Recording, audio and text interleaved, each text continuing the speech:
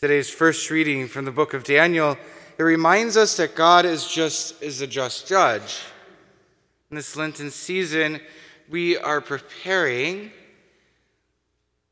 by doing penance, by fasting, by praying, by doing alms.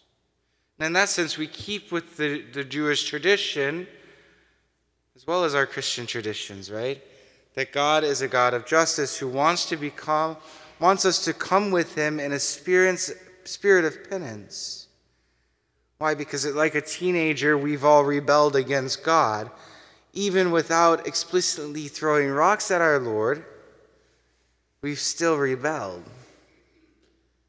In our gospel, we hear, "Be merciful just as your heavenly Father is merciful."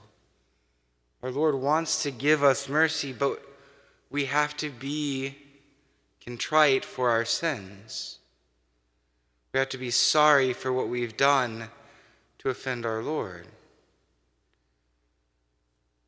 What is it that maybe this Lenten season we need to continue to grow in contrition and sorrow?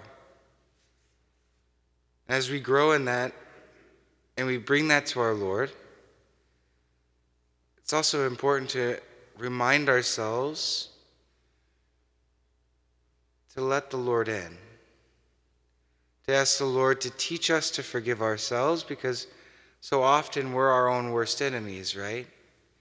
And we're the ones that need to forgive ourselves. Otherwise, in a sense, sometimes we end up getting back into that vicious circle of sinning, and we fall back right into our old way of life.